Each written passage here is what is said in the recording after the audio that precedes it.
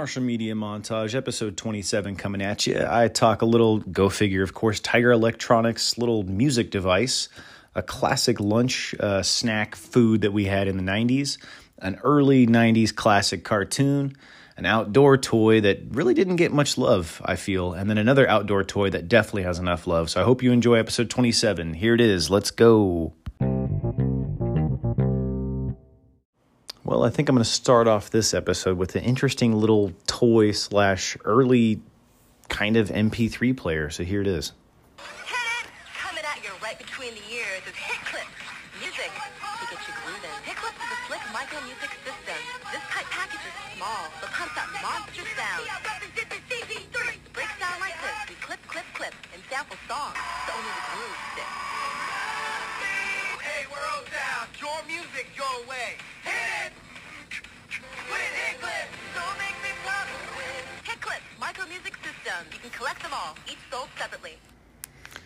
I mean, kind of a cool idea, but the music selection was crap, and they only had a minute-long tracks on there, and it was mostly pop music, and it was before MP3s, in between CD and MP3s, so it was an interesting era of electronic age time. But anyway, I'm talking about Hit Clips. It's a very short page, so bear with me here.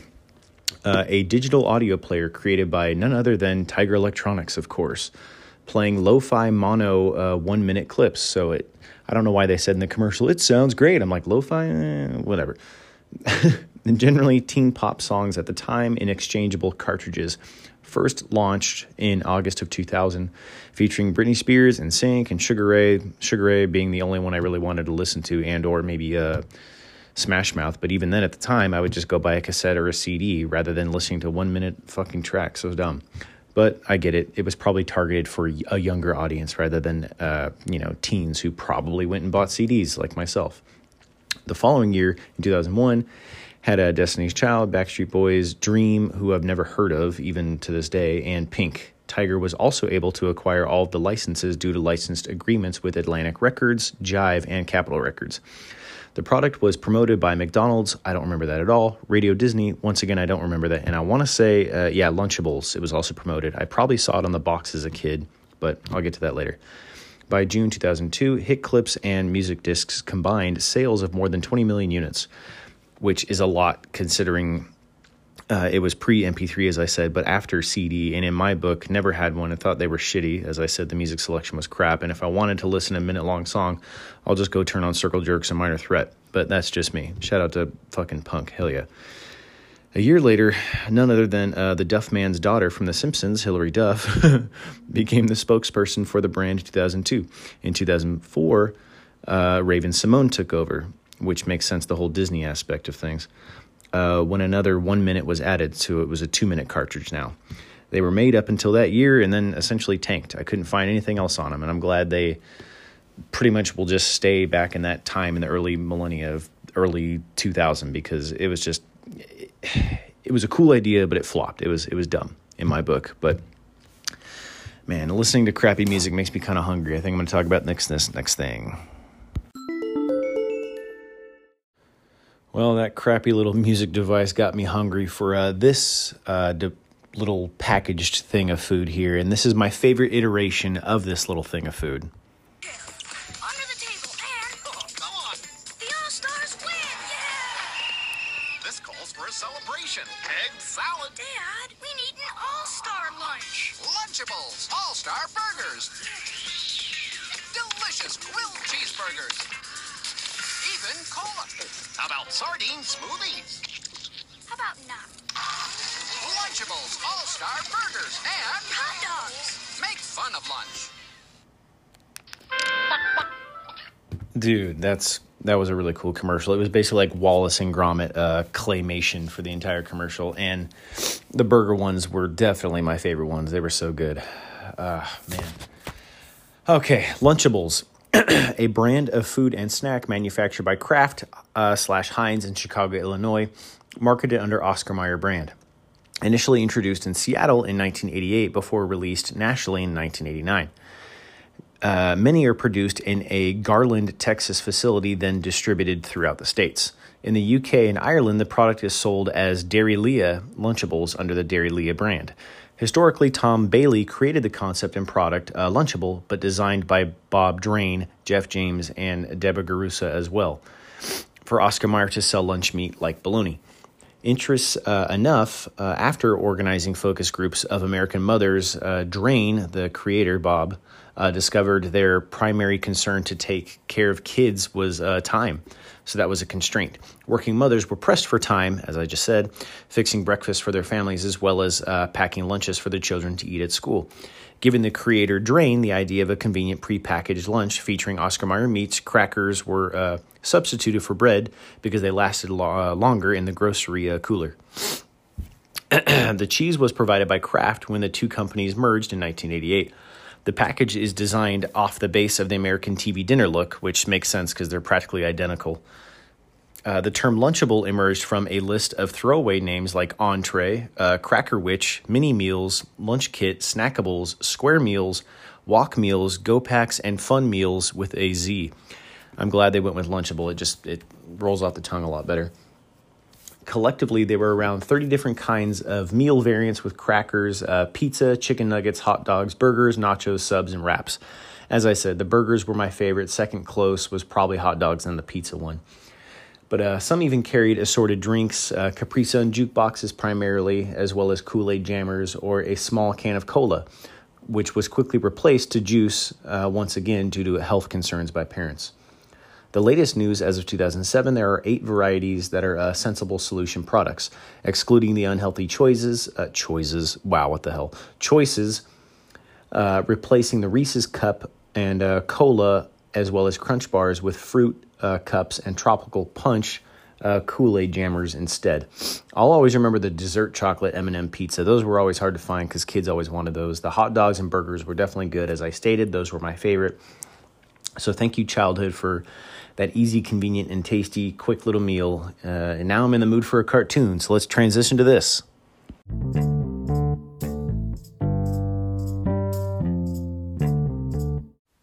All right, well, before I begin this next segment, I will play the theme song for the cartoon I'm going to be talking about. It's a classic.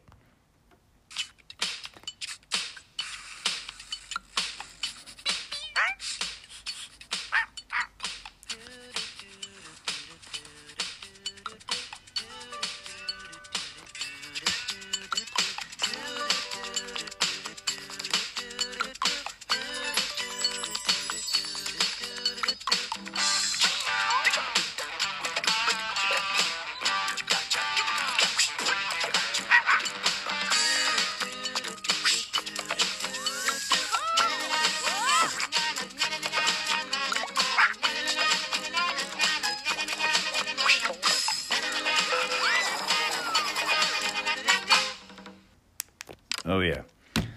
I'm talking Doug on Nickelodeon, not the Disney series. Doug, the animated series on Nickelodeon, created by Jim Jenkins and produced by Jumbo Pictures. The show primarily focused on early adolescent life of Doug Funny, who experiences common predicaments while attending school in his hometown of Bluffington.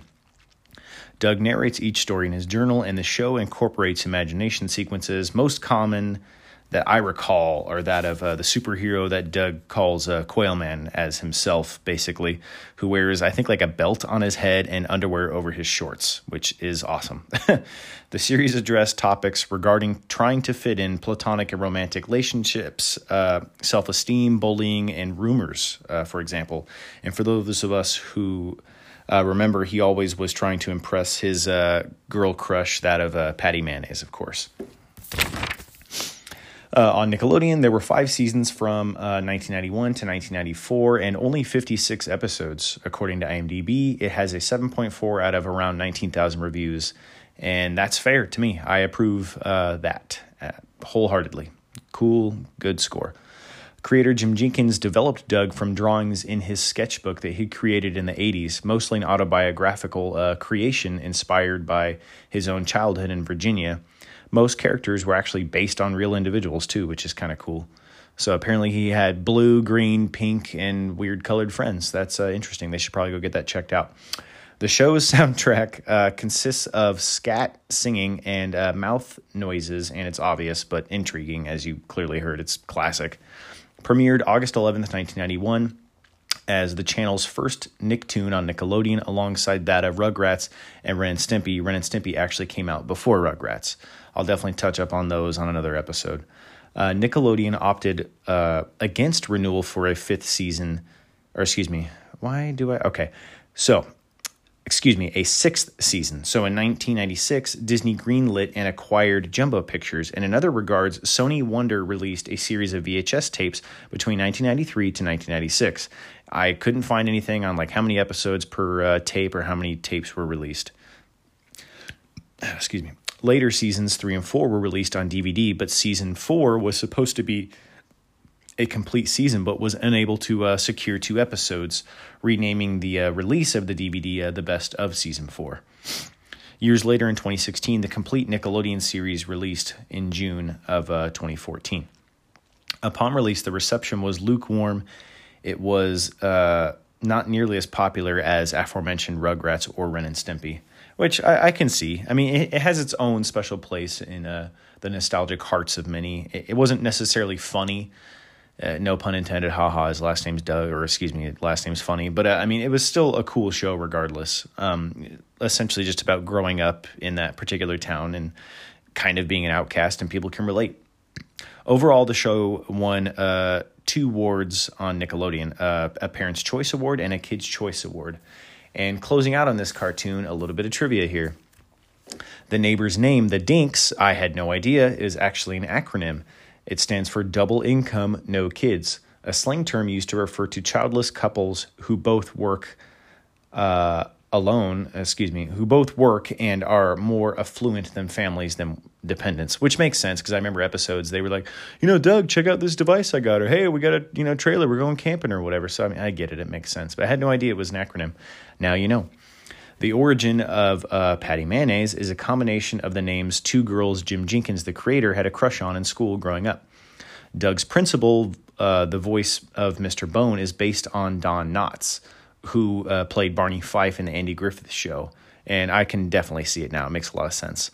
Lastly, an episode where Doug and Skeeter form a garage band. They wore oversized suits to a gig at a birthday party and pay homage to David Byrne's Talking Heads video, Stop Making Sense, in 1984. Hell yeah. Oh man, Talking Heads kick ass. You may ask yourself, how did I get here? How did I get this automobile? I'm terrible David Byrne voice, but I do love the Talking Heads.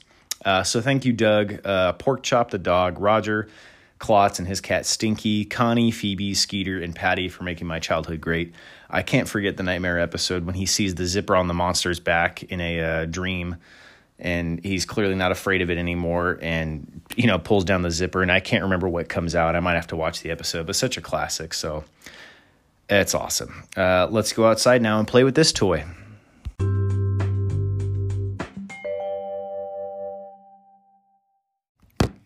Well, we're outside now, and I'm pretty sure this is a newer commercial for this toy. I haven't seen this one. I can't find an old commercial or a box for it, but here it is. It's going to be a short segment.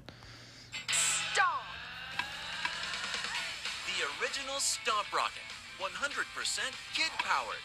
Wow! With the Stomp Rocket Ultra Party Pack, the whole family can play. Jump, stomp, and launch your rockets up to 200 feet in the air. Whoa, that was so high! Mine was the highest! Yay! The Ultra Party Pack includes 10 Ultra Stomp Rockets, plus 20 mini foam squeeze rockets to battle your friends. Stomp Rockets are strong and durable, and great for active outdoor play. They've won lots of awards from industry experts, including iParenting Media, Dr. Toy, and Creative Child Dr. Magazine. Toy. Ready, set, stomp! Stomp Rocket. I love it! Dumb. That was a dumb commercial. What'd that kid say? I'm so high. And then that little girl was like, I'm even higher. So yeah, good job, kids. You're high on TV. Stomp Rocket, a flying toy rocket released by compressed air once stepped on. The item itself, the missile itself has a hollow body and it fits over a launch tube, a connection pipe to an air bladder, permit it to be launched. The name itself is a trademark, the owner being Fred Ramirez, president of D&L Company, who manufactured the first rocket in the early 90s. Overall, there are 5 varieties available. I only knew of the simplistic one, but here they are. Super high performance, which goes up to 400 feet, ultra at 200, ultra LED at 100, ultra dueling at 200, and junior at 100 feet of travel distance, apparently. The highest recorded was actually a quarter of a mile up in the air. That's pretty nuts. I recall the neighbor and I, Nick, down the street, putting this liver-colored bladder over a green PVC pipe, I think is what the box had it in, and it came in like a little stand and all that, basically. And the rocket on the end, and he being taller than I always, and still is, jumped first. We always opted to jump from the electrical junction box out in front since it was about 4 feet tall, and it would add, 4 feet of gravity travel distance from the top of that to jump on the little bladder. And as soon as it took off in the distance, it was definitely hard to see, but you would hear it, and we would usually hear it land, and sometimes in someone's yard or, sometime on someone's roof, and we would probably never see it again. That, or we would wait until they weren't home, and then we would go get it. The best of times indeed, with a classic little toy. I really couldn't find anything on it, surprisingly. Well, now let's cool off with this toy.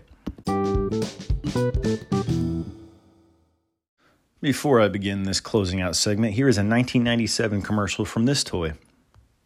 Red team meet blue team. They're on with the new Laramie Super Soaker XXP 275 and 175. Double barrel. 4 times the payload of your original Super Soaker. What do? Attack? Wrong answer. You run! Less pump to power than before. XXP power gauge shows how much power you're packing. 275's got adjustable knobs. 4 different settings. I'm soaked to my shorts and I'm loving it. New Laramie Super Soaker XXPs. Each so different. Wetter is better. Wetter is better. That's funny. So I am talking the Super Soaker. Excuse me. An American brand of water guns using pressurized air to shoot water through range and accuracy than compared to conventional squirt pistols is what I was trying to say. Wow, holy hell, I cannot even speak. Invented in 1989 by engineer Lonnie Johnson. Prototype consisted of PVC pipe. Of course it would, right? Makes sense. Acrylic glass and an empty soda bottle. But then I also found information there was another prototype with similar mechanics and items made, but it's a little different. I'll explain that in a minute. Originally sold by Laramie and now produced by Hasbro under the Nerf brand. Super Soaker generated $1 billion in total sales. The first went on sale in 1990, called the Power Drencher, rebranding to Super Soaker in 1991 with TV advertisements, resulting in 2 million Super Soaker water guns, whatever, it just sounds better. 2 million water guns sold. 1982, Air Force and NASA engineer creator Lonnie Johnson, conceived the idea of a pressurized water gun after shooting a powerful stream of water in his bathroom, of all things, while performing experiments for a new type of a refrigeration system. Later, he built a prototype in his basement with plexiglass compared to the acrylic glass, PVC pipe, the same, O-ring seals he added, and a 2-liter soda compared to just a 1-liter soda bottle, plastic bottle, stated historically. He wanted to produce the toy himself, but the cost was out of reach considerably. He finally made it when he went to an American International Toy Fair in New York City. He met vice president of the toy company, Laramie, who had showed interest in the idea. He built an improved version of the toy at Laramie's headquarters in Philadelphia. The rest is essentially history. The revenue he received from the Super Soaker and the first model Power Drencher licensing proved enough money for him to create his own research and development company, Inc., Johnson Research.